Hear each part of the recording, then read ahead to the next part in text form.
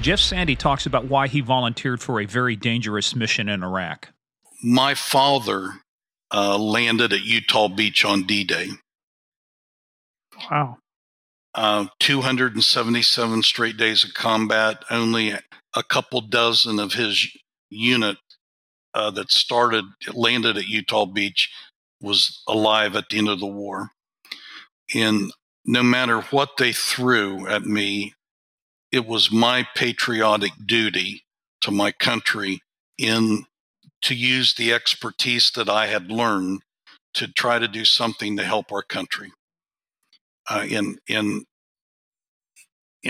let me tell you another piece of why I volunteered. The president of United Bank in West Virginia, Richard Adams' daughter died at the World Trade Center. Welcome to Game of Crimes.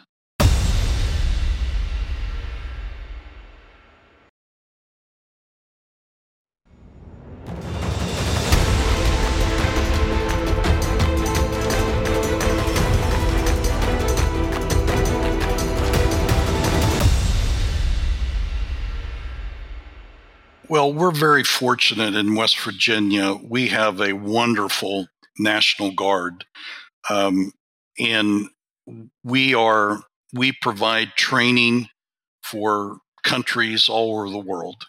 And because of the strip mining, coal mining operations, you have vast amount of property there which has been reclaimed. The rivers for swiftwater rescue. It's just this past year we had a national exercise here, which military from all over the United States, which my office, Department of Homeland Security, was involved. It's just there's so many. West Virginia's got such a wide area of wilderness and property and rivers and in former coal mines and stuff. It's a wonderful place to train. Yeah, and I've talked to some guys, allegedly, that may have been out in that area, but it's like, yeah, just fabulous stuff out there. But hey, go ahead. Before we move on, Jeff, did you ever know Mark Wills used to be a member of the West Virginia State Legislature? I did not, sir. He's a judge down in Mercer County now. He's my best friend from high school. He went to WVU Law School, came out, and one of the few politicians or former politicians that I can say I trust 100%. Just curious. Where did he go to school at? He went to WVU? WVU. Ah, darn. Okay. If he'd gone to Marshall, you could have trusted him. But anyway. Well, we don't have a law school at Marshall. So they're one up on us on that. I wouldn't say that. No, not having lawyers on your campus, to me, that's actually kind of a good thing. But anyway, going back to the terrorism angle, though. So you got this cryptic email. You say, "Hey, we want you to live." Did they mention anything about sand or black fleas, or they just left that off of that? They left it off, sir. Now, there's a reason why. Okay, so walk us through the story now, because 9/11 has just happened. We're in Afghanistan. And we're now approaching a point though it'll be a couple years later, but where they look at addressing the threat at that time, what they call coming from Iraq and Saddam Hussein, because he's already invaded Kuwait. That was the first Gulf War.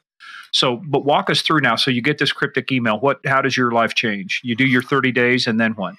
Well, I was asked to volunteer. Isn't that a contradiction in terms? Well, yes, I was asked to volunteer, and this is before the war started, by the way. I think that's important to note. Not before the Afghanistan war started. You're talking about before the Iraq war started. Correct. And we were sent to Texas for desert training, and you name a shot, we got it. I mean, I've never had so many shots in my life. I mean, everyone was sticking needles in your arm and everything else, and going into these gas chambers with a mask on to make sure that they did not leak. And it was, getting you prepared to go to be deployed. And eventually the event starts, and in Iraq. And within a few weeks after that started is when the first Treasury agents, myself and two other guys, we were sent to the Middle East, and from there we worked on counterterrorism, tracing the monies of where the money went for Iraq, and I can talk to you about that because that's been on national TV. But we. Hey Jeff, before we get into that, let's back up a little bit. I want to talk to you a little bit though about your training, because you're an IRS dude. I mean, the worst thing your training, they taught you how to treat a paper cut, right? Because you're dealing with so many documents. I'm just kidding. But but you go from that. I know you guys were 1811s, badge carrying, gun carrying, federal agents. But how much different was it to go through this kind of training to deploy over there? Did you start going, wow, this is like the real thing. This isn't like, when we used to do operations with the state police or the FBI. How much of a paradigm shift was that for you based on the way the military was preparing you? Well, Morgan, if I may back up just a minute. Sure. My father landed at Utah Beach on D-Day. Wow. 277 straight days of combat. Only a couple dozen of his unit that landed at Utah Beach was alive at the end of the war. And no matter what they threw at me, it was my patriotic duty to my country to use the expertise that I had learned to try to do something to help our country. And let me tell you another piece of why I volunteered. The president of United Bank in West Virginia, Richard Adams' daughter died at the World Trade Center. And I had met her, just a beautiful girl. They never found her body. So two reasons why it did not matter what was going to happen. I felt with what I had learned in Cleveland and West Virginia and in life, I could help. Wow, what a backstory. In fact, as we're recording this, it's June 9th. June 6th was the anniversary of D-Day, the greatest generation. My dad was a World War II and a Vietnam vet. And so, it's like you just think about what these guys faced when those gates on those landing craft came down. They're storming the beaches. I think just a quick sidebar, but one of the greatest speeches I think I ever heard given was by President Reagan at Normandy, called The Boys of Pointe du Hoc. And he's talking about the 75th Rangers scaling the cliffs, what those guys went through. They fell, they were killed, but they kept going, they kept moving, and just the sacrifices. I mean, it's you guys, and you're right. I mean, that's what a powerful way to say, why are you over there? And it becomes very easy. It's like, doesn't matter if there's sand or fleas or whatever else. Right. This is a tradition. Right. Well, this is what we call patriotism, and I didn't know that about you, Jeff, and I have even more respect for you now than I did before. So, ladies and gentlemen, we're talking to a true patriot today. Gentlemen, 10 years ago on June the 6th, I took my entire family to Normandy, and we were on the beach there on June the 6th. And I am blessed that financially that I have been able to travel, starting in England, going to Utah Beach, following my dad's steps all the way through France, Belgium, Luxembourg, Germany, and back down to, and I'll pronounce this wrong, it's VOC, but it's pronounced Wicklombach, Austria, where my dad was on the last day of World War II.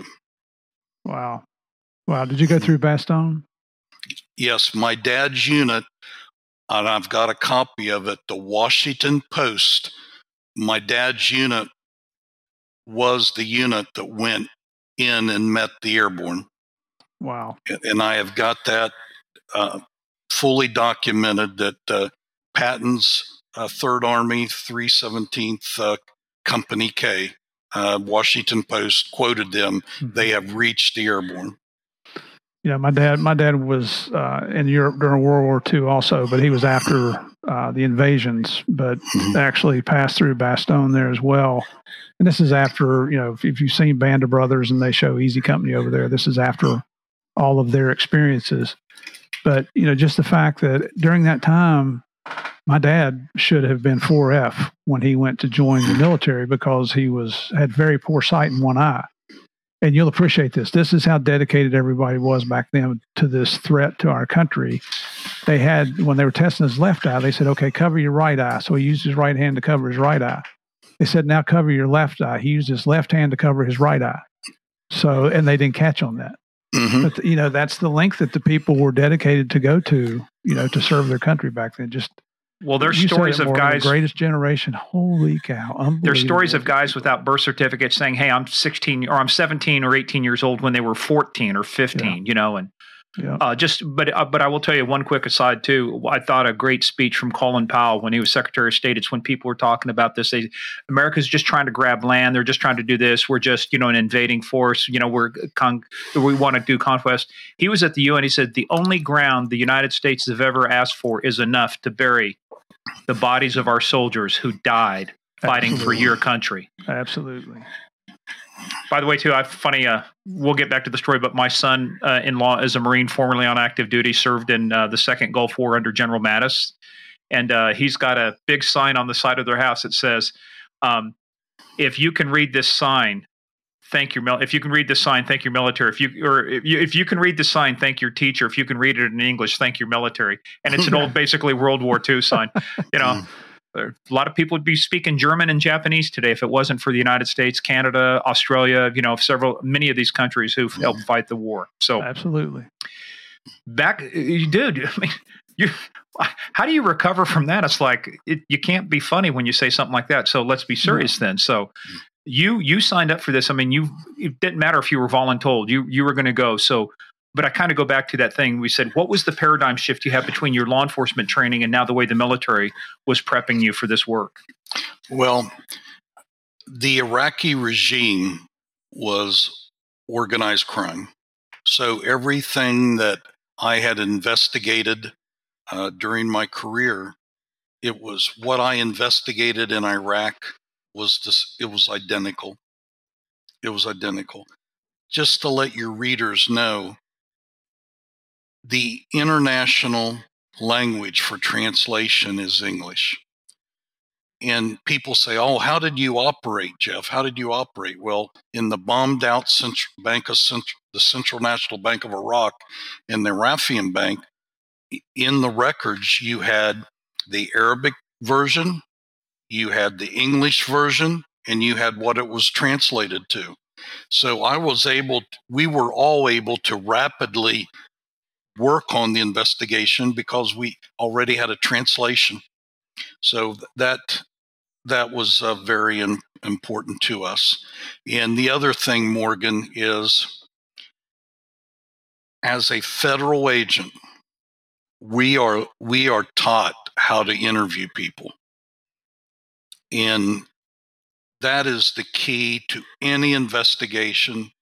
You can be the biggest ass law enforcement officer, but if you cannot communicate with individuals, you can't reach your full potential. And I hope I don't insult anybody by saying that.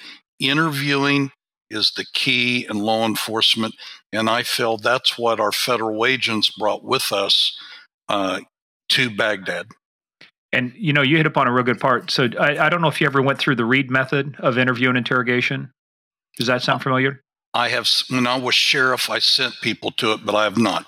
Well, I was the first outside instructor for John Reed and Associates. And actually, one of the places I got to teach was the NSA. We taught, to your point, they had a lot of damage assessment agents that got good at the polygraph, but they lost their interview skills. And so we had to go back and kind of reinforce your interview skills. And I will tell you, too, to this day, I solved more cases, I think, through interview and interrogation than I did through physical evidence.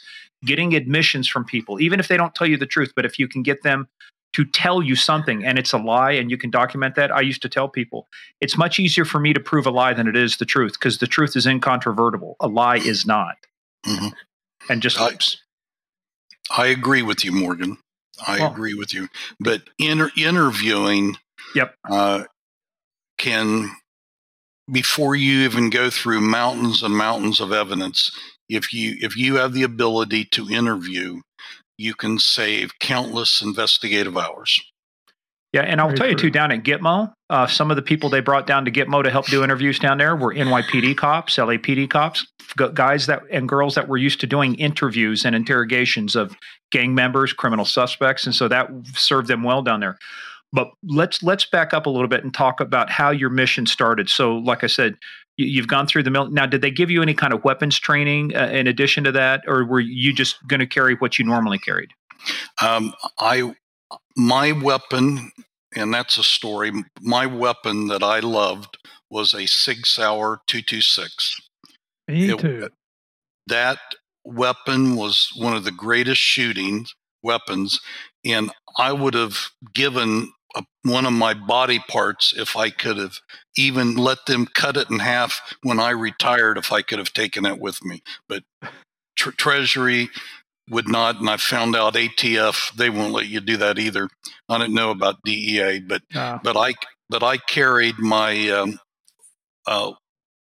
IRS assigned Sig Sauer, and in fact, hopefully the statute of limitations, but I took with me 147 grain subsonic hollow points, and that was not an approved NATO round. You had to use the ball ammo. And when I left Iraq, you would not believe the people that were coming up to me. Please give me a magazine full of that. Please give me a magazine full of it.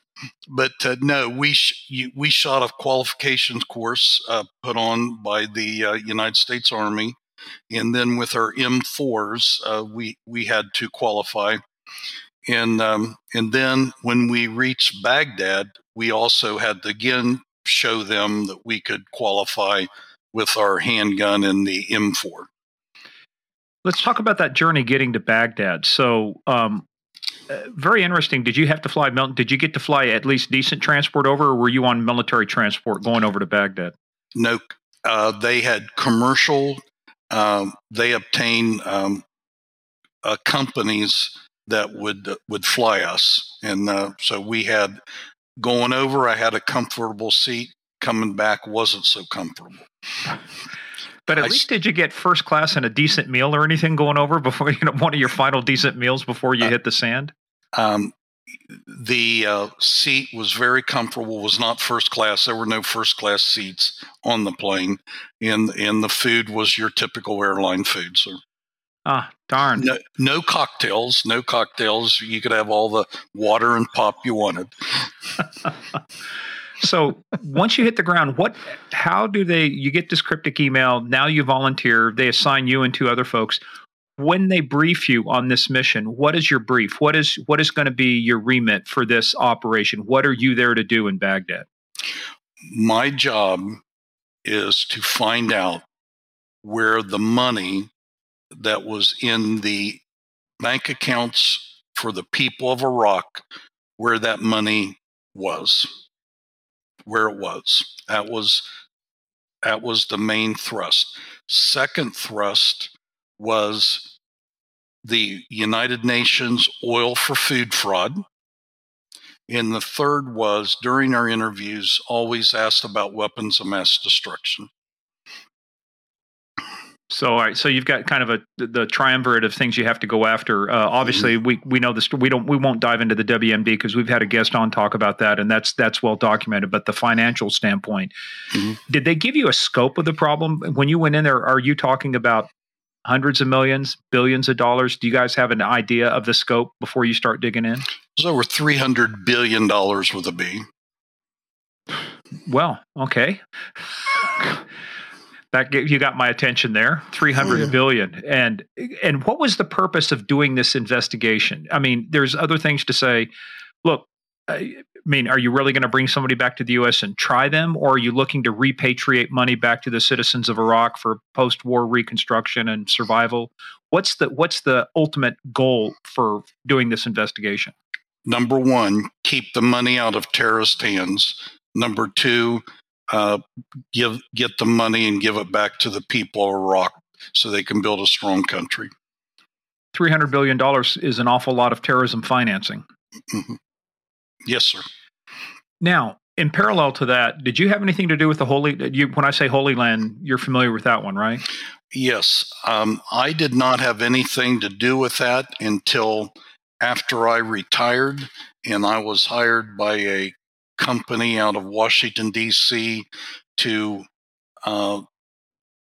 help financial institutions investigate terrorism finance. And I was at a particular bank in the United States where the bank was being sanctioned for not doing thorough reviews of that money, sir.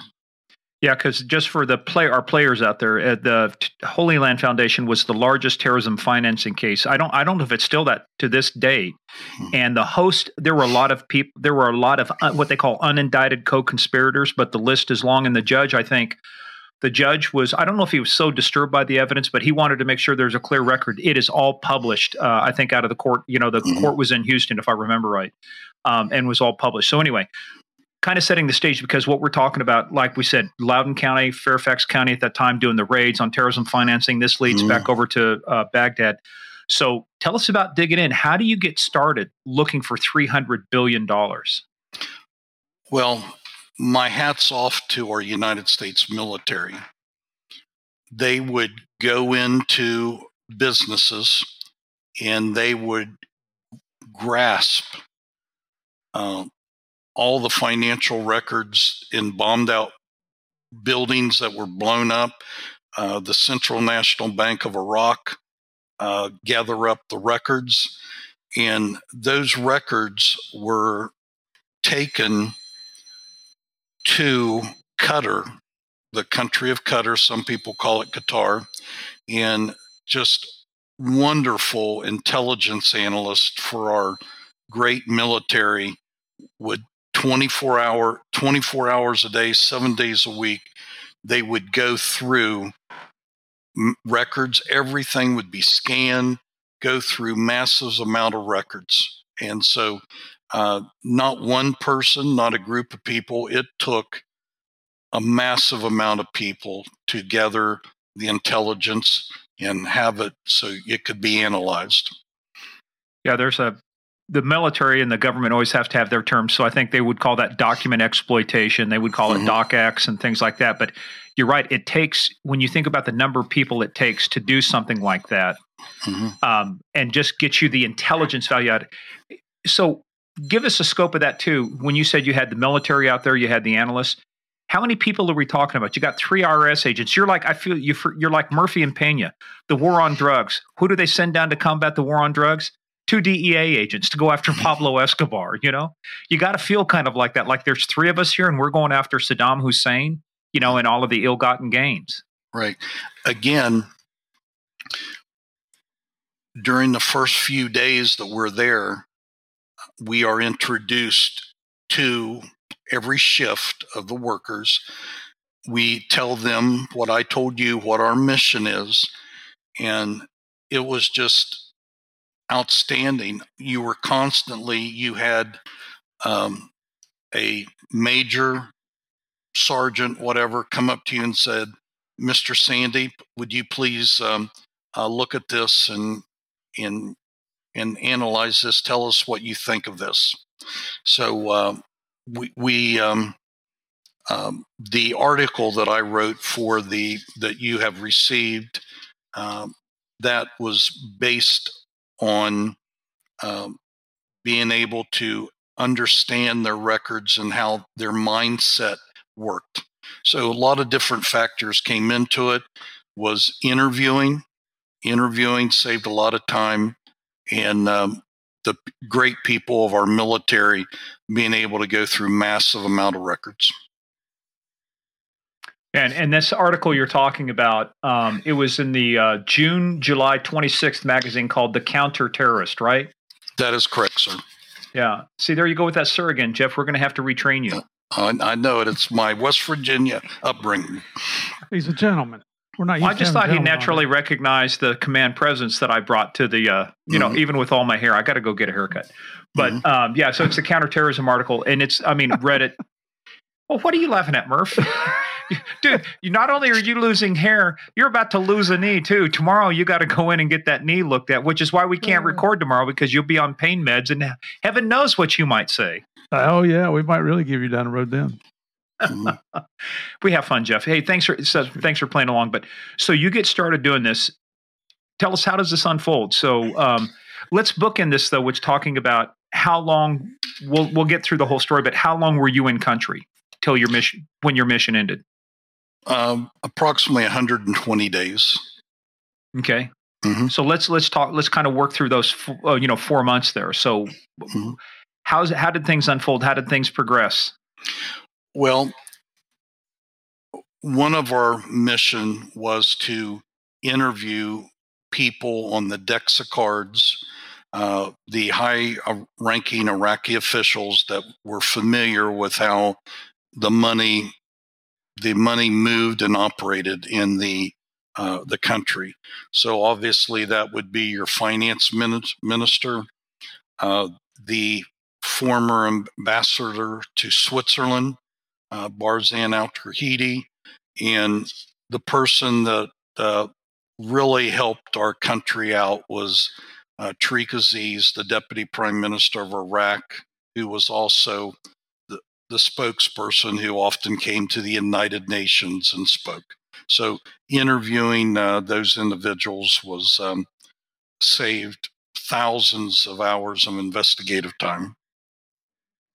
Let's talk about Tariq Aziz, because you're right. He was the face, basically, of the war for a long time.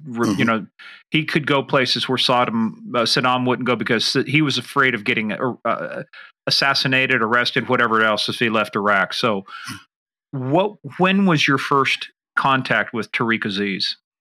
Approximately 3 weeks upon my arrival in Baghdad. You had how it worked. You put in a request with the military approved it, and then you would go out to the prison, and they would place you in an interview room with the individual, in this case, Tariq Aziz. Now, we should note, too, that Tariq actually turned himself in. He was not captured. I mean, he kind of knew what was coming, right? I cannot answer that. If I could, I would, but I do not know how he got imprisoned. Well, they famously had this deck of cards, so they would be looking for people in Baghdad, Bob, and the other ones too. But I think Tariq is being kind of the politician type he is. He kind of knew it would be better to be on Team America than it would be to have the Americans hunting for you. But that being said, tell us about the prison too. What was that environment like? You go in there. I got to tell you guys, as former law enforcement, I felt so sorry for those guards, correction officers, at the MPs at the military prison. I'd never seen so many flies in my life. They were there, and they would have their AR-15s, they would have their handguns, but what they had was fly swatters. And I mean, it was so bad. I'd never seen so many flies in my life, guys. It was just, swarms of flies. Wow. And when I would leave every day, I would thank those military guys for their service, because it was bad. So you would go into the room, and an interesting thing about Tariq Aziz is that he wanted everyone to think he was crazy. And the military said, Mr. Sandy, there's no need to interview him. He'll come in the room. He will go in the corner of the room, and he will defecate, and he'll wipe himself and come over and want to shake your hand. And they said, are you sure you want to talk to him? And I said, yes, I do. Just don't shake his hand. Well, I never said I was smart, Morgan. I did shake his hand. Oh my God. I did shake his hand. I shook your hand. Yeah, you did. But I did that he was not going to get anything over on me. And his first question to me was, how many different languages can you speak? And I said, let's get this off to a good start, Mr. Aziz. I ask the questions and you answer. And I said, Mr. Aziz, how many languages do you speak? And he goes, 7. And he looked at me and says, now, let me see how you are doing. Tell me, how many different languages can you speak, sir? And I said, 2. And he goes, what are they? And I said, English and Appalachianese. And he said, there's not such a thing as Appalachianese. So you ain't from West Virginia, are you, son? Yeah, that's how we started. And we talked day one, and I said, Mr. Aziz, we haven't accomplished much today, but I said, I'm coming back tomorrow. Is there anything you'd like for me to bring to you? And he goes, grapes, and can you get me a Cuban cigar? I said, I will do my best. And I went to one of the PXs and I got grapes and a Cuban cigar. And on day 2, I came and I gave them, and he says, you're the first person. He spoke great English. You're the first person that ever asked me if I wanted something. And he says, I thank you for bringing me these grapes and the cigar. And I said, okay. So we talked and we again gathered a relationship there. And on day 3, before I left on day 2, I said, Mr. Aziz, how would you like to get out of prison for a day? And he says, I would really like that. So working with the great, and this is a great group, guys, the Utah National Guard, unbelievable group of men. Mm-hmm. They worked the Olympics, and they arranged for me to take him to the CPA Palace. So we go and we're on Sniper Alley. We go and we get into the compound, and we're walking down the hall, and this means so much to me, guys, and that is, we walk by a room and they're playing ESPN, and Marshall is playing Kansas State, Marshall University. And on ESPN said, if Marshall can hold on, it'll be the biggest victory in their school history. Kansas State was rated 6th in the nation. Mm-hmm. And I looked at Mr. Aziz and I said, Mr. Aziz, would you mind if we go in here and sit on this couch for a few minutes? And he goes, where else would I go? Back to jail? Good point. So we sat there, and Marshall wins. Marshall beats the number 6 rated team in the nation. And I'm giving this Iraqi woman a high five and everything. And I said, Mr. Aziz, I said, let's go to the interview room. And we go in that room, and he looks at me and he goes, been a long time since I've seen someone so happy. I don't understand why you're so happy about a sporting event. Why? And I tell him the story about me watching TV when the Marshall plane crash was announced on the news, the death of all those people, and that's why I went to Marshall University. And he looked at me and says, I believe in you. I trust you. What do you want to know? And I said, I want to know where the money went. I want to know about weapons of mass destruction. And he says, weapons of mass destruction. You were about a year too soon. You're too soon. I will help you with the money. And what did he mean by you were a year too soon? Because they had purchased, and I found the records. They had purchased titanium missile casings from North Korea that were never delivered. In the article, you will see the money laundering showing how they purchased the missile casings and was able to circumvent the United Nations sanctions. Yeah, and I've got that article up in front of me. It's it's one of those old legal pad sheets or whatever. It's a line sheet, and you've got just a hand drawn diagram showing how this all happened. And that's not my writing. That is the Deputy Prime Minister of Iraq, Tariq Aziz's writing. Oh, and I see al-Bashar. Are we talking the same one in Syria? Mm-hmm. Yep. And if in the documents, this was money laundering at its best form. The money went from the government to a trading company through numerous other channels to eventually made it to the Toshong company in the purchase of the missile. And interesting is, even on the last stage of the money laundering, Saddam was supposed to get a 10% kickback from the purchase of the titanium missile casings. So that again, this is money laundering at the international level. Well, and I love the title of your article too, because it really puts it in perspective. It was International Financial Terrorism, Organized Crime of the 21st Century. That's really what it's become. I mean, Saddam Hussein was an organized crime. He was a criminal that just happened to have a military. We happened to run a country. He's nothing more than and actually one of the people we've got coming up, we have scheduled, was a guy who was a made member of the Colombo crime family. And it's just, that's what he was. They basically, this was their version of La Cosa Nostra, except it was called the Iraqi National Military, and he was in charge of the government. Yes. It's, so to answer your question, if you can investigate a narcotics organization, you can investigate corruption in government. The same skills that are there, you use both. So the same skills, but is it also the same kind of schemes? Do they do things generally the same way?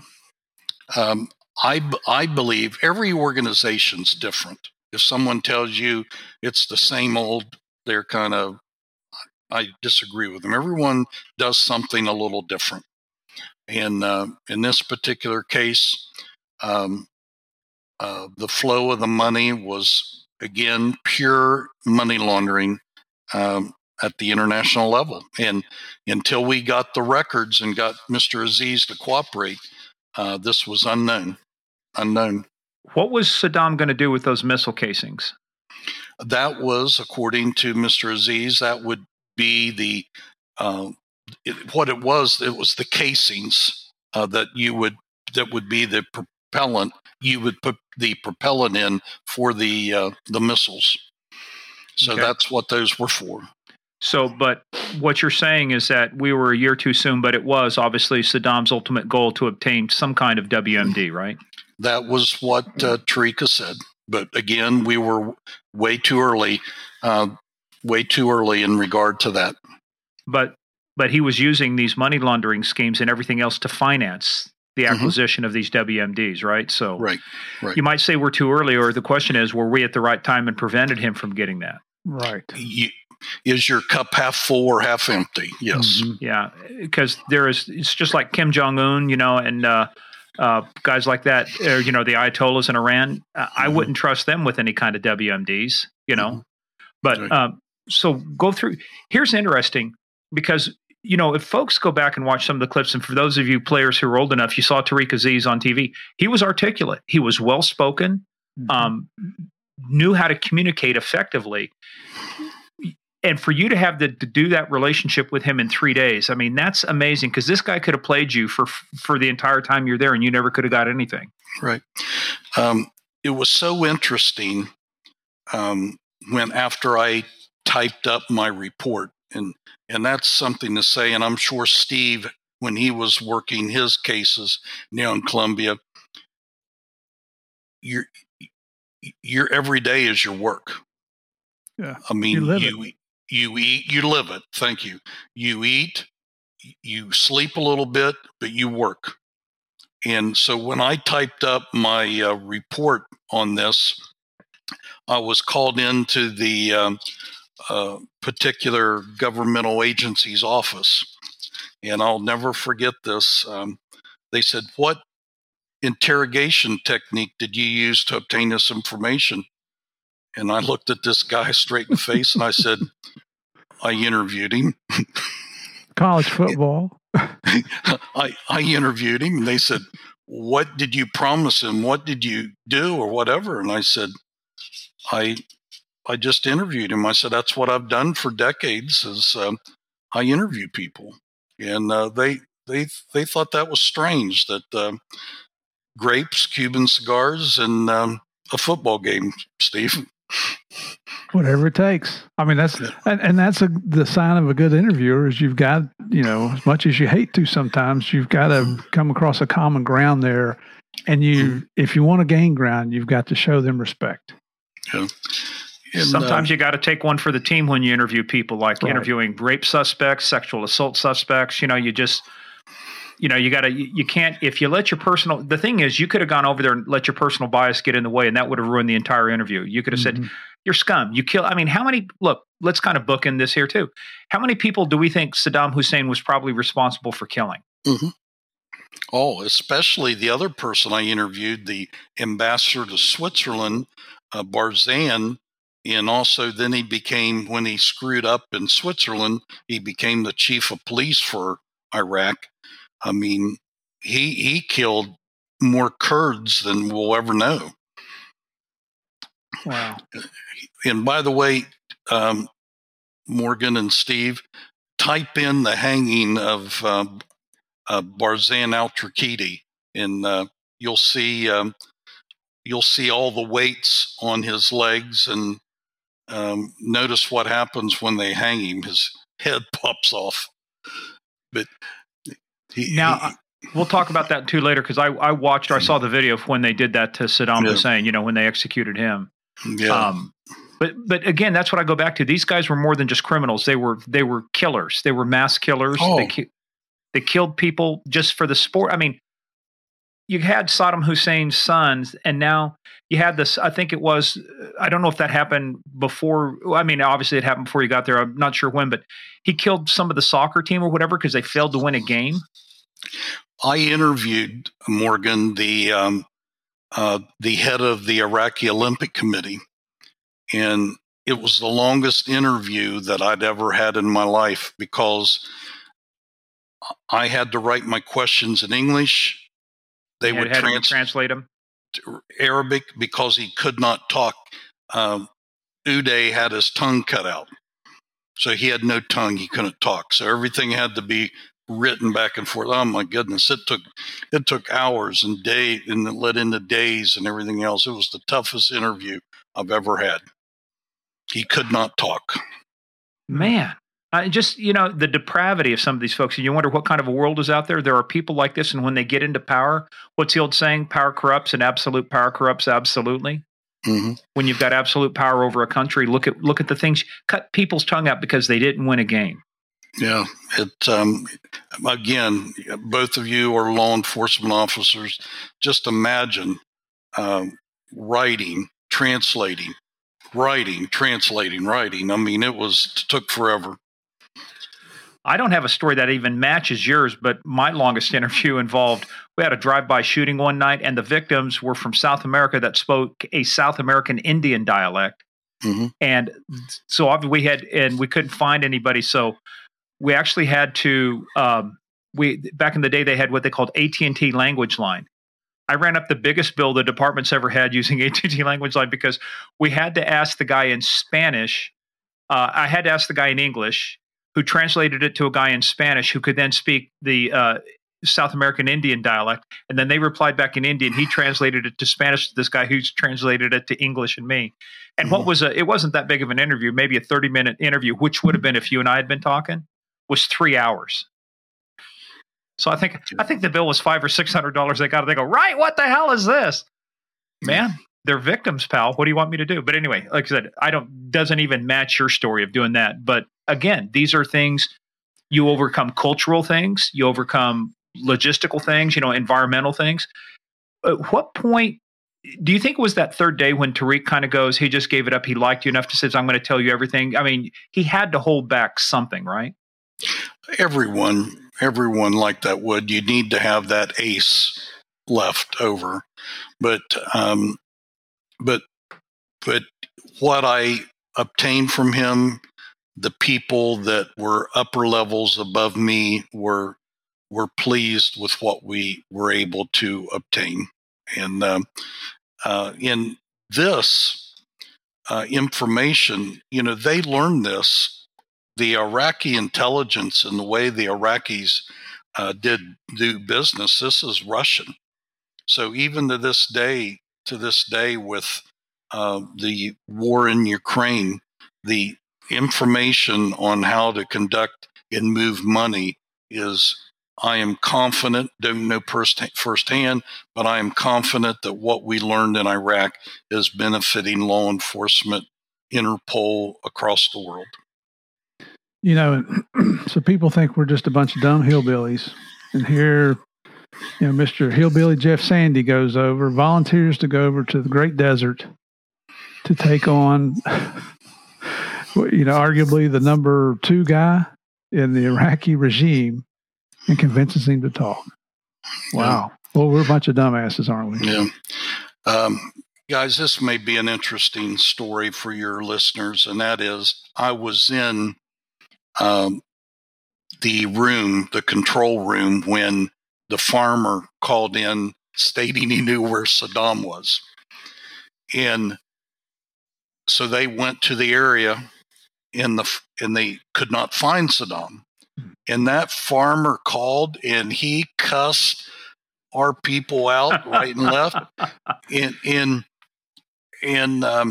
So he said, "You walked right over the pit where he's at."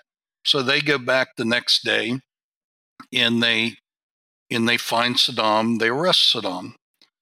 And I had the opportunity to interview the farmer. And I said, "Sir," I said, "you had the highest ranking Iraqi official, Saddam Hussein, on your property. Wasn't that an honor for him to trust you to keep it there?" He goes, "All money. It's all about money." He goes, "I heard that they were offering hundreds of thousands of US dollars for his capture. And when he would pay me the $1,000 a week to stay in the cell," he goes, "I could see in the stainless steel case he was running out of money. So it's all about money, Mr. Sandy." He bled him dry and then he ratted him out. That's exactly right. My kind of guy. Story. That's a great How much was Saddam worth?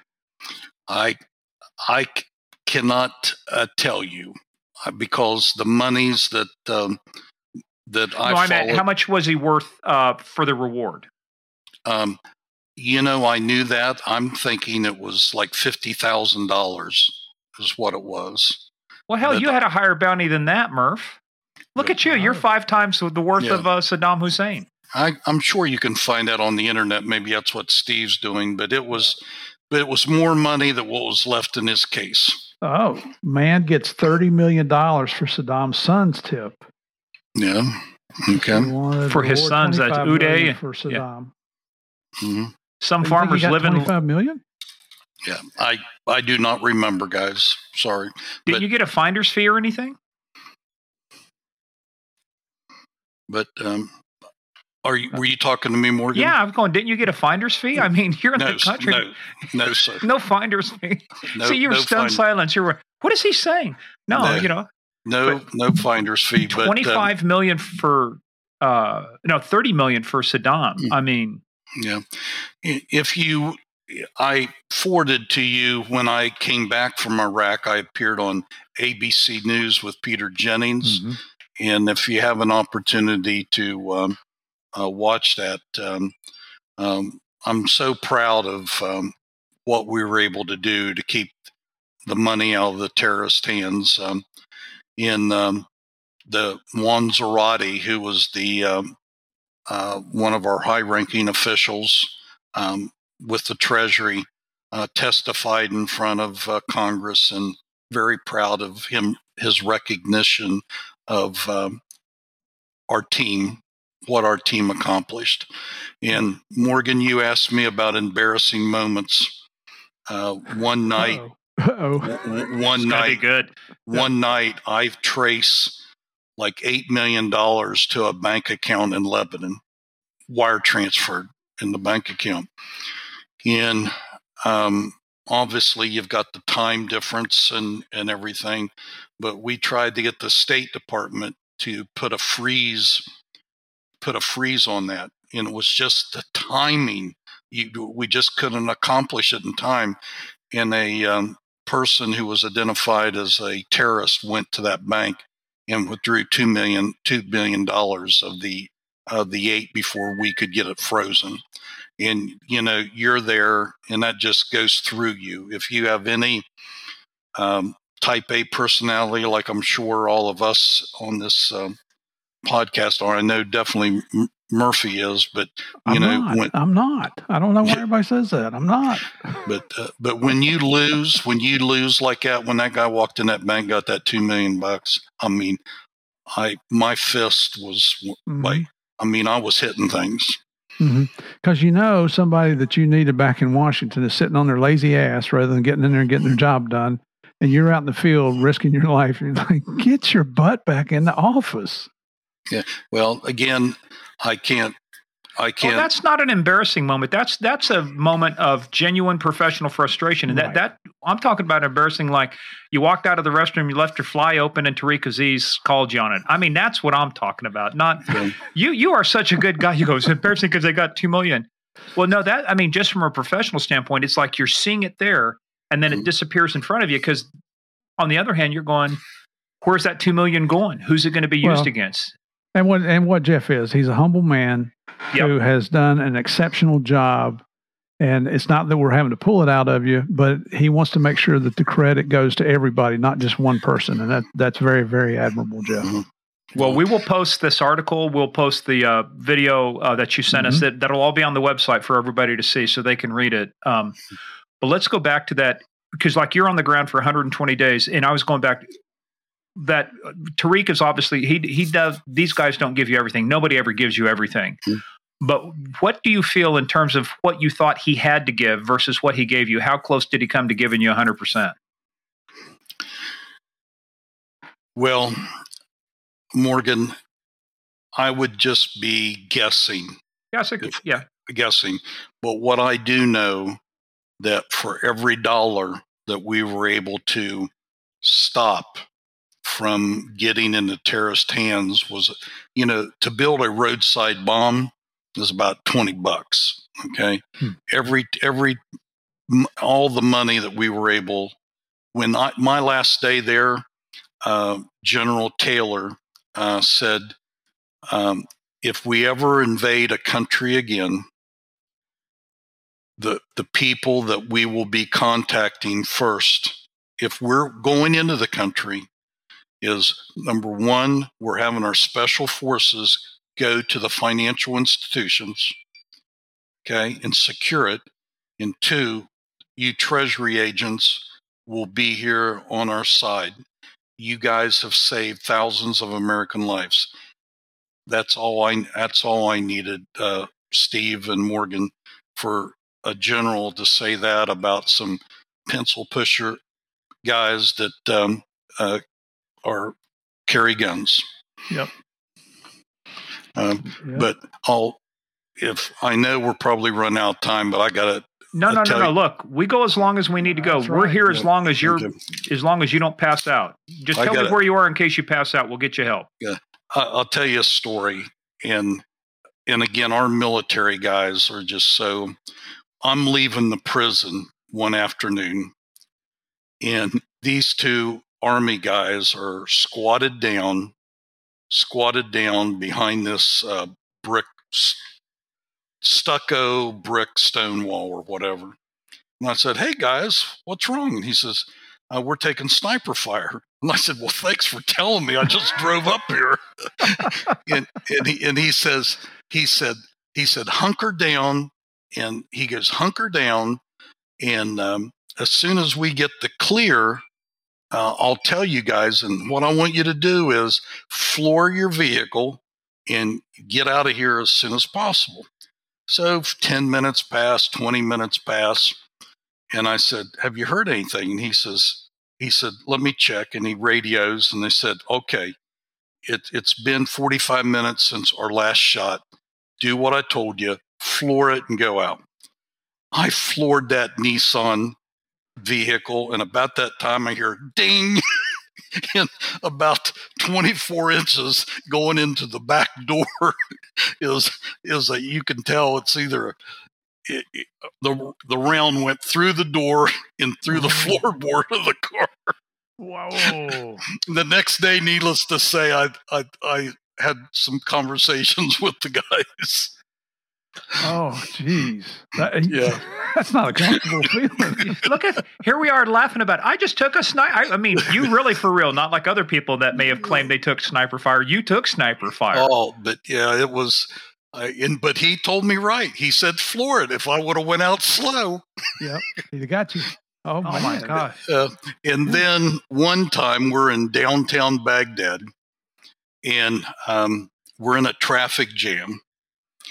And that is the worst. I've seen the videos of Army vehicles, the Humvees or whatever they have out. They do not stand still. They push cars out of the way. You do not get stuck in those things. Right. So when I would travel with them, now see, the prison was all inside what we call a secure area.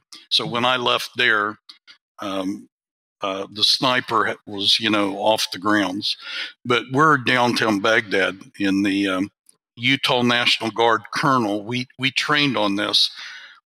You had the same seat every time, and my seat was the second row passenger. And in the back area, they would roll down the third row seat, and the guy had the saw machine gun. So we're there, stopped in traffic, and what they were doing at that time was they would walk toward your vehicle with their hand behind their back. And when they got up to you, they would pull that hand out and toss the explosive device. And guys, I'm there, and the colonel says, he's coming. Authorization to shoot. And those of you who have shot the M4s, if you're a right-handed person, it's tough shooting that gun from your left-hand shoulder. And I was pulling back on that trigger, and about that time, when I had authorization to shoot, the guy showed his hands, and I'll forever be thankful that guy showed his hands. That he doesn't know how close to death he came that day. Yeah, I was. But I'll never forget that. That colonel with the Utah National Guard says, "You have authorization." Well, it's lucky the SAW weapon, the squad automatic weapon, didn't open up, because that would have ripped the guy in half. Yeah, that's 5.56, man. That would have stitched him. That would have cut him in half. Well, Murphy, the way we were positioned was he just had the back, and he could not flip around to the side window side. He could shoot if it was behind him. So that was very the teamwork between FBI. Every Sunday, the FBI at the compound there would invite us over for dinner, and the ATF that was there, Secret Service that was there, people pulled for one another. And I'm sure when you were down in Colombia, people were pulling. If you didn't have people pulling the rope in the same direction, you're in trouble. Yep, absolutely. And it just figures, who has the best chow? Frickin' FBI. Yeah. I always thought it was the Air Force. Yeah, well, the Air Force is your military, but on DOJ, you want to eat well, go wherever the FBI is. They eat well, they travel well, but Hey, guys, in Baghdad, Camp Slayer, where I was at, you talk about, you'd get in line, you'd go in, and I would see hot dog buns that had mold on them, green hot dogs, etc. And everyone would it was like you walk through and you go out the exit door, and they had boxes of MREs. So everyone would grab. It was an interesting environment. And MREs are not, they sound good in theory. Oh, let me tell you, you want to try some bad MREs, try Colombian MREs. They The only good thing in it, they had this little packet of chocolate powder that you could mix with water to create like a chocolate drink. But typically, when you're out on patrol, you always run into kids, and that's what you give them. Well, you didn't like the rubber chicken necks that you guys were eating at the base? The MREs were worse than that. Oh my God! Yeah. But what I was going to say is, Jeff, I worked with a lot of IRS throughout the years. When I was in Colombia, we had an IRS agent that I think they came in on 60 or 90-day TDYs, and they would rotate. And then I ended up in North Carolina in Greensboro.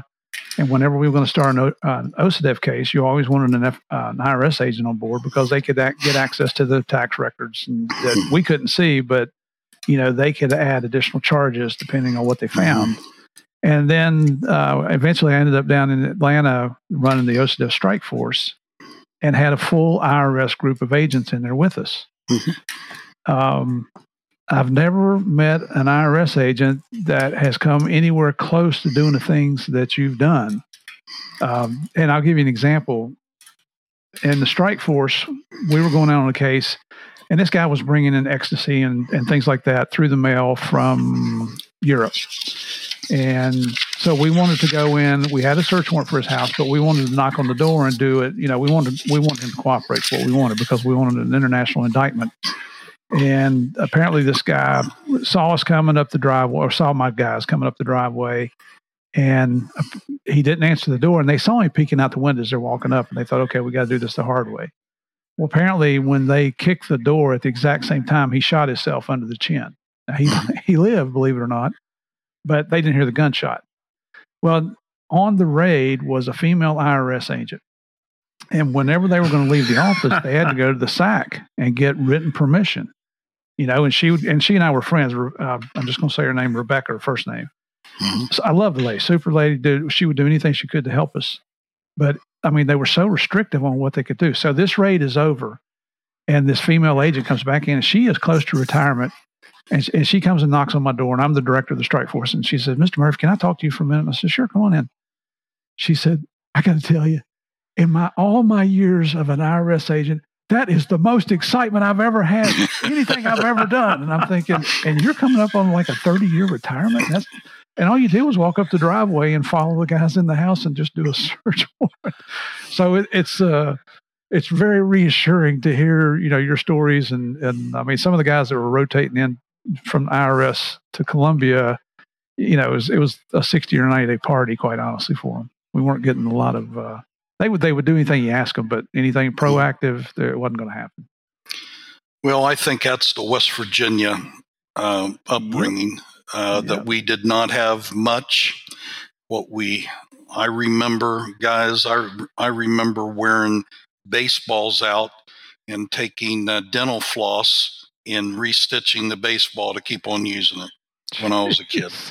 Hey, you know what? If you're going to get in there and do the job, get in there and do the damn job. Who wants to sit back on their butt and be bored all the time? Right. Well, let's speak of doing this job real quick, because I don't want to leave this before we kind of close out Baghdad. So, like we're talking about Tariq Aziz, he's holding back, obviously, but I love what you said is that, look, it's also the amount of dollars you took off the street to keep them from building these bombs, keep them from killing American soldiers, British soldiers, innocent civilians, like that.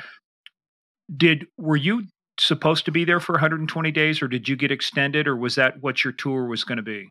It was. And then a new group came in. A new group of agents came in. So, and they did a fantastic job too, because I read their reports. And of course, we had team members that testified in Congress, in front of Congress, and in the United Nations Oil for Food fraud. The two other agents that were with me, they spent a lot of time working with the United Nations on that fraud. And that's a conversation you could speak for hours about. Saddam was, rather than selling oil, the United Nations gave him money to feed the poor, needy kids of Iraq. Yeah, right. And instead, he pocketed that money and continued to sell oil on the black market. And the IRS guys did a fantastic job working that part. Well, let's talk about you and Tariq, because it took you 3 weeks just to get authorization to see him, and so now, like after about the first month, is when you really start getting stuff.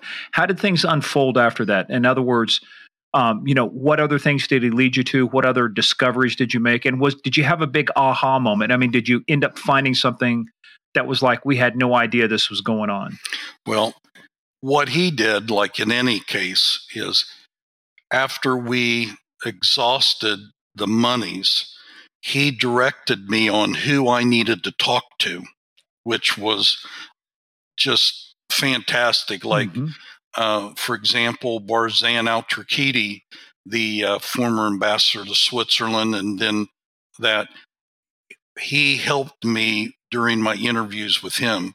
Because, for example, I had a document in a folder and spoke to Barzan for 3 hours, and he said, no. And finally, at 3 hours, I opened the folder and said, Barzan, why are you lying to me? Look right here. He goes, okay, yeah, I lied to you. I mean, that's the way their attitude was. They were allowed to lie, So Barzan was the most evil man that I've ever met in my life.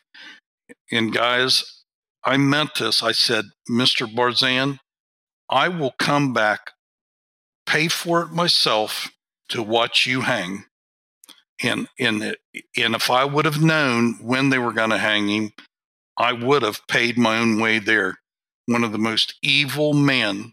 When he was ambassador to Switzerland, he got in an argument with one of Saddam's number one bodyguards. He killed him. He killed him in his room in Switzerland. He cut up his body and put it in suitcases and wrapped the suitcases with saran wrap and everything, and shipped the body back to Iraq. Oh, geez. Back to Iraq. He got removed from being the ambassador to Switzerland because of that killing, famous. And I had Barzan take off his shirt because he kept telling me, and I didn't believe a word he said, he kept telling me Saddam had him shot. And this is the truth, guys. I've never seen a body. He had over 40 bullet holes in his body. Wow. How the hell did that son of a bitch survive? Well, somebody's a bad shot in the Iraqi army, I can tell you that. I mean, so he says Saddam comes to visit him in the hospital, and he says they told him before they said they were going to kill him that it was Saddam who wanted him hit. But he said when Saddam came to see him, he said, the last thing I was going to ask Saddam, why were you going to have me killed? Because he thought they would kill me right there. Mm-hmm. But he was just evil. He said the Kurds deserved to be killed, and he was just an evil guy. And the Kurds, in my opinion, the Kurds are good people. Dealt with some of them in life after DEA on a contract job. And Murphy, you'll like this since it appears we're Sig Sauer guys. Mm-hmm. We went to do a search warrant without a search warrant at Barzan's house. Mm-hmm. And I was out there with the military, and we would go after curfew. And I went to the maintenance people, and I got a sledgehammer. So I get out of the Humvee with a sledgehammer. And this military guy, really nice guy, looks at me and he says, what do you got that sledgehammer for? And I said, I want to get in the house. He goes, you're not using that damn thing on my watch. And he takes a tank and knocks the front door down. That trumps the sledgehammer every time. It does. But Barzan had serial number 1 on every SIG weapon that had been made to that point. Oh, you're kidding. No, serial number 1. Wow. Sir, I present to you my SIG 239 with a laser sight. I converted mine from 40 to 357 SIG on that one. Well, I'm an equal opportunity. I have a SIG, I have a Beretta, and I have a Glock in addition to a long gun. So I'm an equal opportunity fighter. So Good. but let's wind up and talk about just finishing up with Tariq. Why did he cooperate with you? I mean, I know you're a nice guy. You gave him grapes. You gave him a Cuban cigar. By the way, how could you legally get Cuban cigars over there? Was there kind of a wink, wink, nudge, nudge, or did Saddam have a stash of these things? No, they sold them at the PXs at the airport. International. That's the story. At the international airport, they sold Cuban cigars. They sold them at the PXs, etc. So whoever was a supplier, there was no. They got him. Yeah, they got So him. why would Tariq talk to you? I mean, you gave him grapes and a cigar. Don't tell me that's all it took to get the number 2 guy in the Iraqi government to cooperate. I mean, was that it, or was there more? Why would he cooperate with you? You're probably going to say, what a terrible interviewer you are. I never asked him why he cooperated, but the information that he provided was reliable and it was accurate. And the flow chart that he wrote in his own hand was accurate. We were able to go to the bank and trace and find the records, and so he provided good information. Did he ever ask you for something, for his benefit too? Like said, hey, say good things about me for the trial. Did he ask for anything in return? The only thing he ever asked for was for his family. His family lived in the United States, and he said that he would greatly appreciate it if we could ever arrange for him to visit his family in America. That's the only thing that he wanted, and I did not have the authority to grant that to him. Or the desire. Mm-hmm. So tell us about this winding up now. So by the time you get done with Tariq, how do you end things with him? I mean, does he know at some point you're leaving, or do you keep that confidential? I did not give him that information. I was so busy running the leads from the information that he had provided that on a rare occasion, I would go back to the prison to interview someone else, and I would meet with him just for a few minutes and ask him some follow-up questions, but it dwindled down. So from the beginning, like I said, you really started about month 2 is when things really started kicking in, right after the 3-week wait, getting past the getting to know you period, where did the extent of his cooperation basically max out, or his information? Were you like 2 months in, 3 months in, because you said it started tapering off. How long did it take you to get most of what you needed? Within the first month. But I worked on the intelligence that he provided during the remaining time that I was there. Mm-hmm. That's how voluminous it was. And he's doing all of this from memory, right? I mean, did he have was he good from that standpoint, having like an encyclopedic memory, or did he just? He was not crazy. He was a very intelligent man, very, very intelligent. And again, he told me certain documents existed. We found them. And he was right on the money.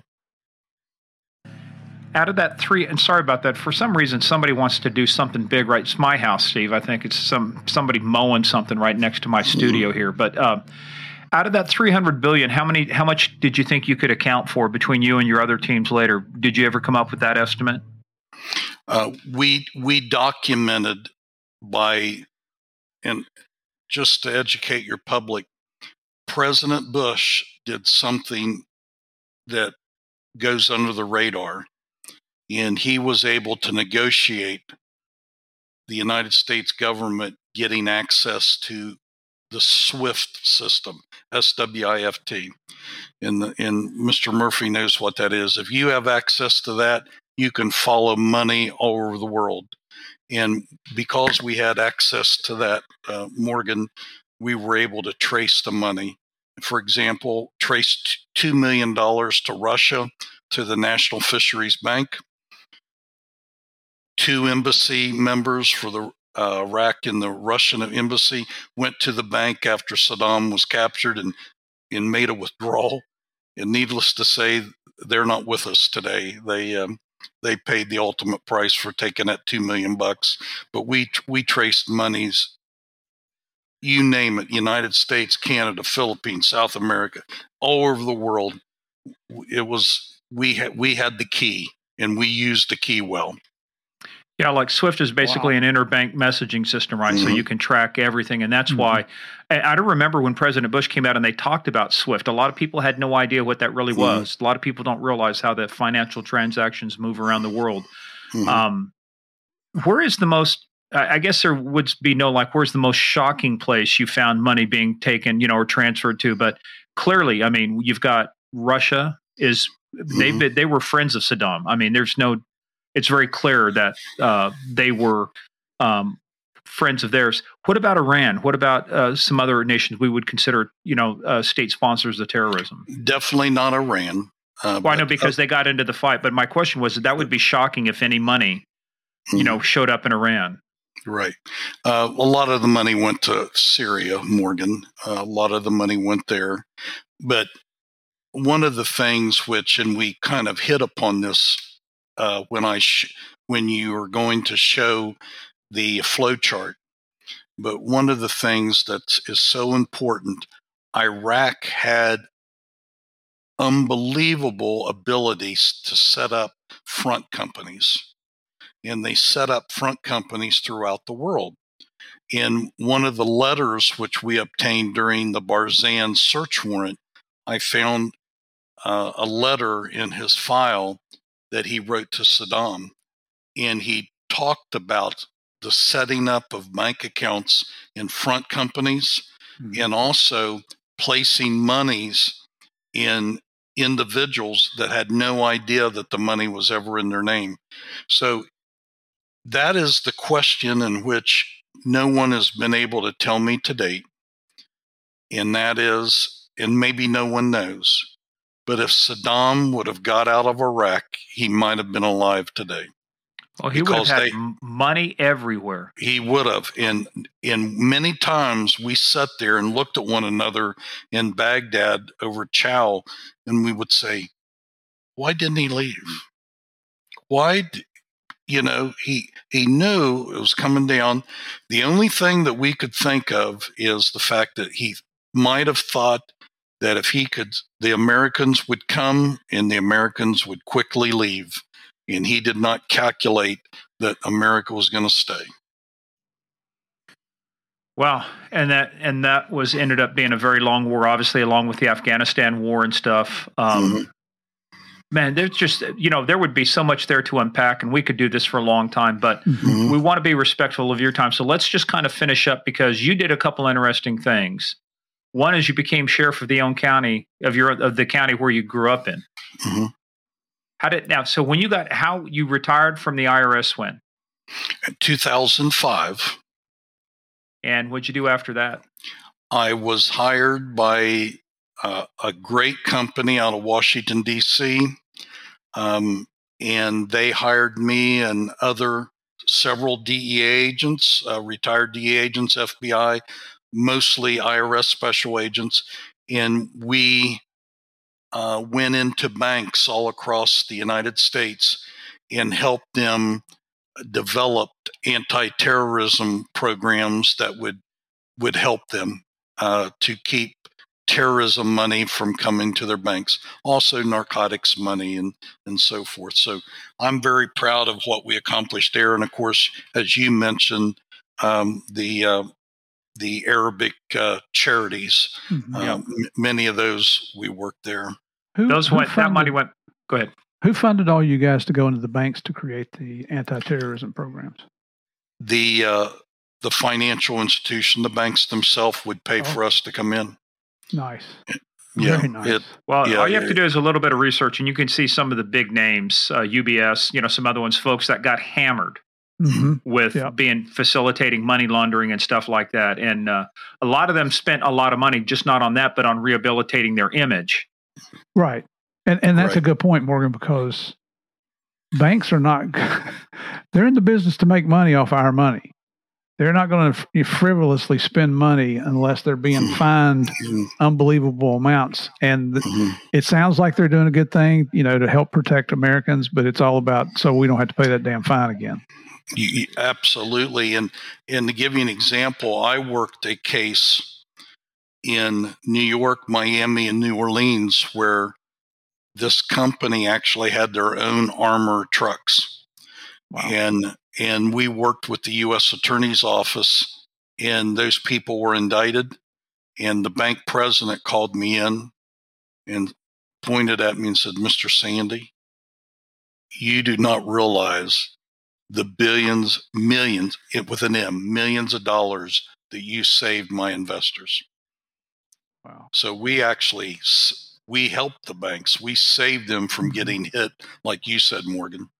Oh, man. Yeah. Well, and look, I did some work with the banks way back in the day, too, but they will spend $1 million to solve a $10 million problem when it deals with their image and reputation and not having this happen. But so you do that. But I'm interested in how you got to your current position, but that was by way of being sheriff. But it was one term. Why? Because my political party, I was the party went to a completely different color, but I lost by 0.00. It was very close, but close only counts in horseshoes and hand grenades. But I believe, Morgan, everything happens for a reason.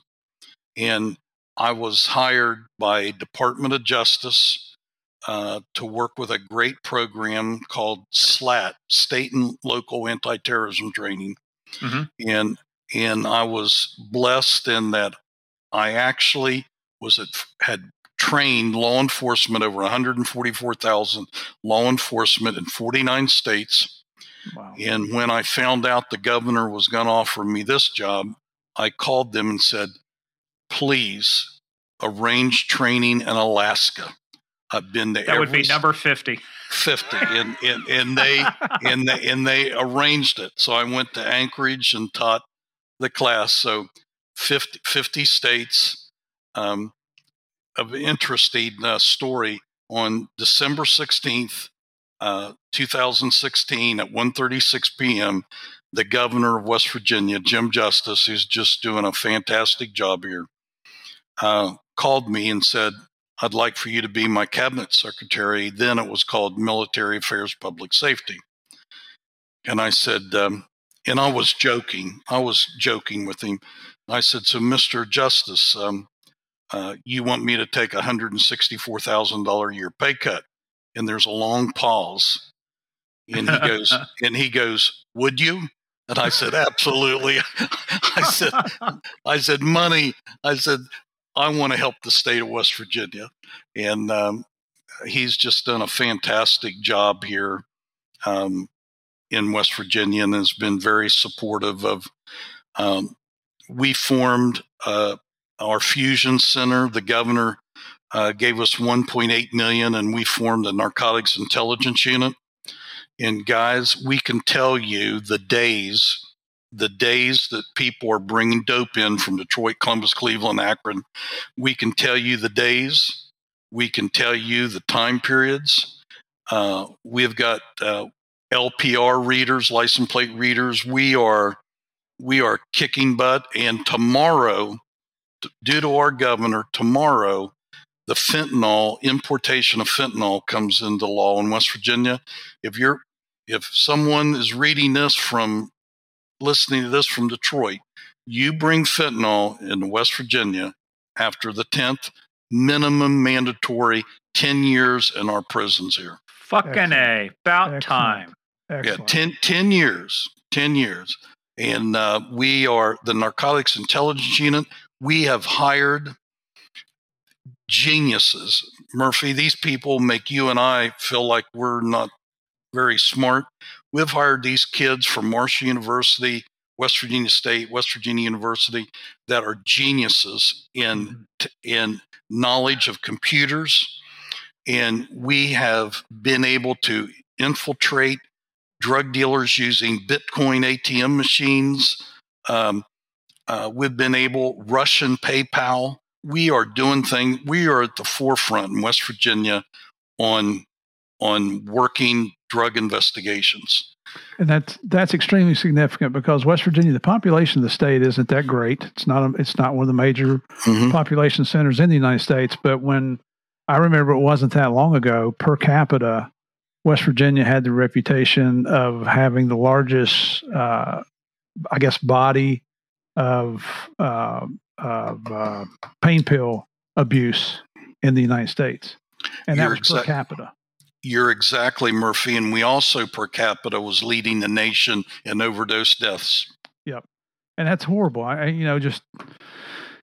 It's like every other state, full of outstanding people, regardless of where you live. There's good people everywhere, and it just tarnishes everybody when stuff like that goes on. But one other thing you kind of skipped over, when Joe Manchin was the governor of West Virginia, he brought you into the Capitol building, into Charleston there also, didn't he? Yes. He put me on the regional jail board. Mm-hmm. Now, you might be referencing, and you can cut this out, Tom was asked to come back and form the Fusion Center under Manchin. Okay. Yeah, we're not going to cut it out because we're going to give Tom a hard time when his time comes. Oh, yeah. I want to find out what's living in his beard these days. Yeah, well, and our listeners, if you don't keep up with politics, Joe Manchin is one of the senators from West Virginia now. He's Democrat, but he comes across pretty strong on following what he thinks is the right thing to do, which I love. Because, we see all our damn politicians giving into the lobby groups and big business and all, the PACs and all that stuff. It just, it's comforting to see somebody stand up for what they believe in occasionally. You got it. If I may end with this story, Jeff, in the CPA Palace in Baghdad, they had put up a sign, first free oil shipment from Iraq. And we brought a young girl in. In fact, she was the secretary at the Central National Bank of Iraq to interview. And she gets emotional, starts crying. And we go, have we offended you? Have we hurt you? And the interpreter's there, and the interpreter says, no. And she goes over and puts her hand on the word freedom. And the interpreter, she tells the interpreter, freedom, my people does not know what that means. So when we question what some of our decisions are in this country, I think we should always remember that. So many of these countries, freedom, they do not know what it means. Mm-hmm. And that's why our country, our people better realize it does not matter if you're the blue, green, purple, or whatever party, we're Americans. Damn right. And the other part that goes along with that, Jeff, you said it earlier in the interview, or you alluded to it. Our freedom here in the United States, we take for granted. It's not free. We just celebrated Memorial Day, and that's to recognize those who gave the ultimate sacrifice so we could be free. So we can sit here and criticize others because that's what freedom is, freedom of speech. So what a great way to end this freaking interview, man. This is outstanding. I loved it. Love it. Well, Murphy, and let me just tell you this. Your presentation you gave in Columbus, I've met a lot of people in my life, and as you heard, for Department of Justice, I trained over 144,000 law enforcement officers. Mm-hmm. But God bless you, sir, for what you did in Colombia, and I thank you. Thank you. I thank you. And if you could reinforce to Morgan that it's not Krusty Krab, West Virginia, it's Bluefield, West Virginia. Bluefield, West Virginia is so big, it actually rolls over into Virginia to Bluefield, Virginia. Thank That's you, it. sir. Because they want to be Virginians. Yes. And Hey, now I got to tell one quick funny story. Okay. Because Bluefield, Virginia was there at the end of a shift, especially at nighttime, if you got if you got a drunk call or something like that and you couldn't let the guy go, he had to be incarcerated. I've heard stories that cruisers from West Virginia would zip down to the police station in Bluefield, Virginia, and set that person outside the door and then ring their doorbell because their dispatch was on the second floor. And that West Virginia cruiser might scoot back into West Virginia and leave the drunk down there. Allegedly might have happened. You heard it here, folks. I wonder what the statute of limitations on that one is, Murph. It's over. It's over.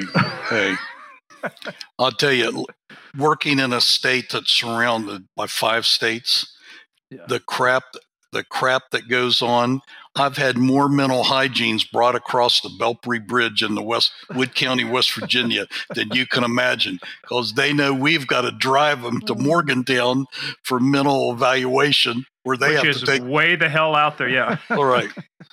Hey, final thing. We'll end up here. What a great story. Let me ask you. You're sitting in front of your calendar. You're in your office. Graciously gave you this time. Where are you going to be on July 28th of this year? Probably out there celebrating somebody's birthday. Because I have a reason for asking this. So as he's looking, he's Mr. Secretary, Cabinet Secretary, personally checking his own calendar. He didn't call somebody in to check it for him. That's how humble of a guy this is. Yep. I believe it or not, that I do not have anything on my calendar on July the 28th.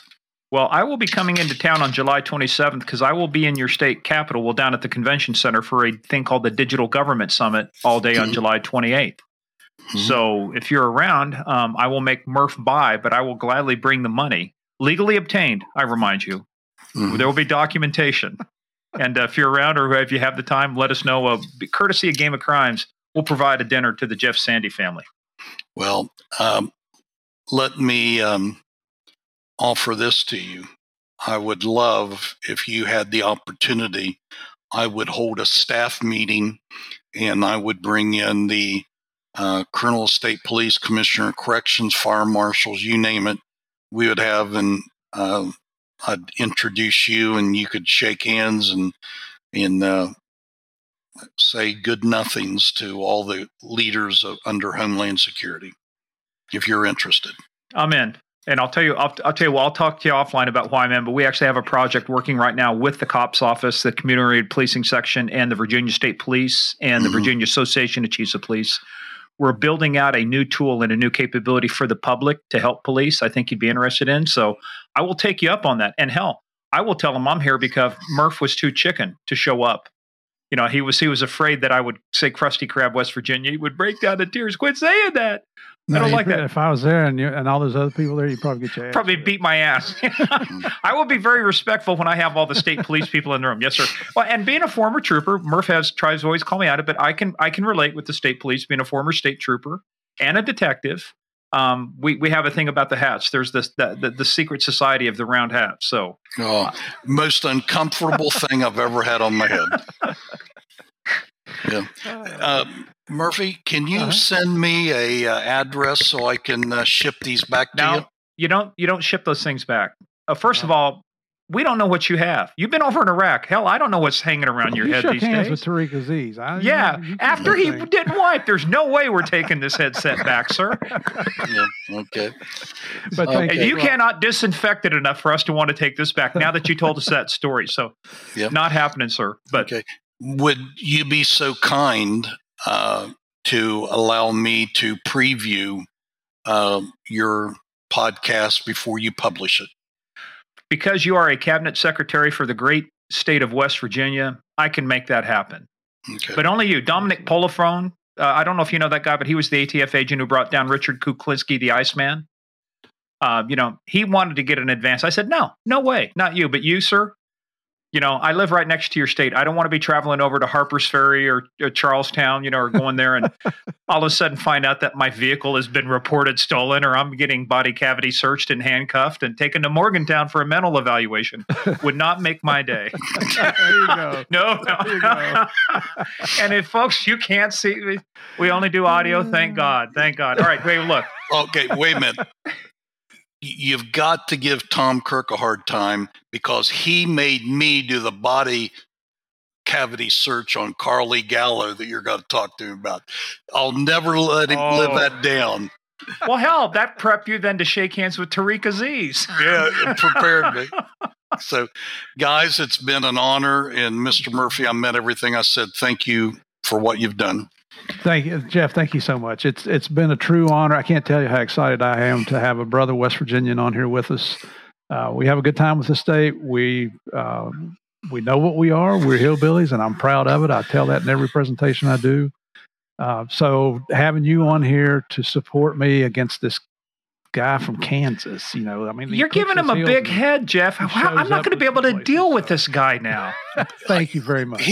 You got it. Guys, have a great evening.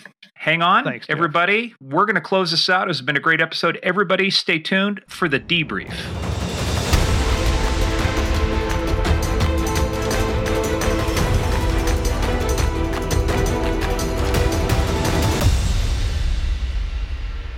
Well, I'll tell you what, if you're just not impressed by Jeff Sandy's story, I don't know what it's going to take. Because, like you say, you think of IRS and you think they're in the office or they've got, just their yellow pad and they're taking notes, and just this guy was out there doing stuff all the time. He's not what you would have thought of as an IRS agent, but you know what? What a great guy. We're having a great time. And by the way, I will be running into him at the end of July. I'm going out for a government summit in West Virginia, which I will be meeting with several key people, and I will be one of the featured speakers. But Jeff said, come on up. We'll introduce you to everybody. And so that's going to be a great time. So I plan on doing that. But also, Steve, I thought it was very good. And we did this with Madison Sperry's episode, but I like what you did. And why don't you tell everybody kind of the reason you did the dedication? Yeah. And so this episode was dedicated to the Marshall University football team that was killed in the plane crash years ago. And you heard Jeff's story. He graduated from Marshall. His kids all went to Marshall. That was big news when I was in West Virginia because they lost, I forget how many football players. I think it was over 60. Yeah. Boosters. A ton of people were killed in that horrific plane crash that day. So, we'd like to have a good time on here, but just for this 1 second, in all seriousness, this is dedicated to the memories of all those killed in the plane crash from Marshall University. God bless you all. God bless your families. Yeah, God bless the Thundering Herd, and we're glad to see that you guys have, like the Phoenix, arisen from the ashes, and you've returned. So very proud of you guys. And I say that in all sincerity because Kansas State has played them. And by the way, Marshall, the Thundering Herd, will be playing Notre Dame this season. So wow. So I think that's right. I think that's what Jeff said. So. All right. Notre Dame's going down. Go kick Irish. Your butts, Thundering Herd. You got your job. You got one your job. That's to go kick your butts. Well, we'll see. We'll see what happens. But by the way, guys, speaking of seeing what happens, let's see what happens when you go to Apple and Spotify and hit those 5 stars. It's magic. Stars will appear on your desktop. Unicorns will come racing across your living room. Just magic shit happens when you hit those 5 stars. So just hit. We don't know how it works. We just know it does. Also, head on over to gameofcrimespodcast.com for more information about the show. We constantly update it. We're going to be revising our merch list as well. We've had a lot of requests to do that. We shall be doing that. But also follow us on the social media at Game of Crimes on Twitter, at Game of Crimes Podcast on Facebook and the Instagram. And also head on over to paypal.com and use our email gameofcrimespodcast@gmail.com or paypal.me/gameofcrimes, whatever it makes it easier for you to support the show. But last time, I know we've said this 100 times, so here comes the 101st. Where you got to be, where you got to be, where you got to be. That's 104 now. Come on over to Patreon and give us a try over here. See what you think about the bonus episodes we're putting in there. Obviously, you get more content the higher level that you do on Patreon, but it's everything from Javier and I telling the story about the Medellin cartel to Chris Feisel and Dave Mitchell talking about the Cali cartel to case of the month to 911, what's your emergency, to you can't make this shit up. It just keeps our Q&A. It keeps going and going and going. I think we provide more content per dollar than maybe any other Patreon channel on the interwebs. I tell you what, if anybody's putting more on there, they're doing it every single day because it seems like you and I are recording almost every day. all this, and it's tough with your travel schedule lately to track your ass down. So we're knocking a bunch of stuff out while I got Murph, and before he goes off to get his next free T-shirt. So, but hey guys, but thank you.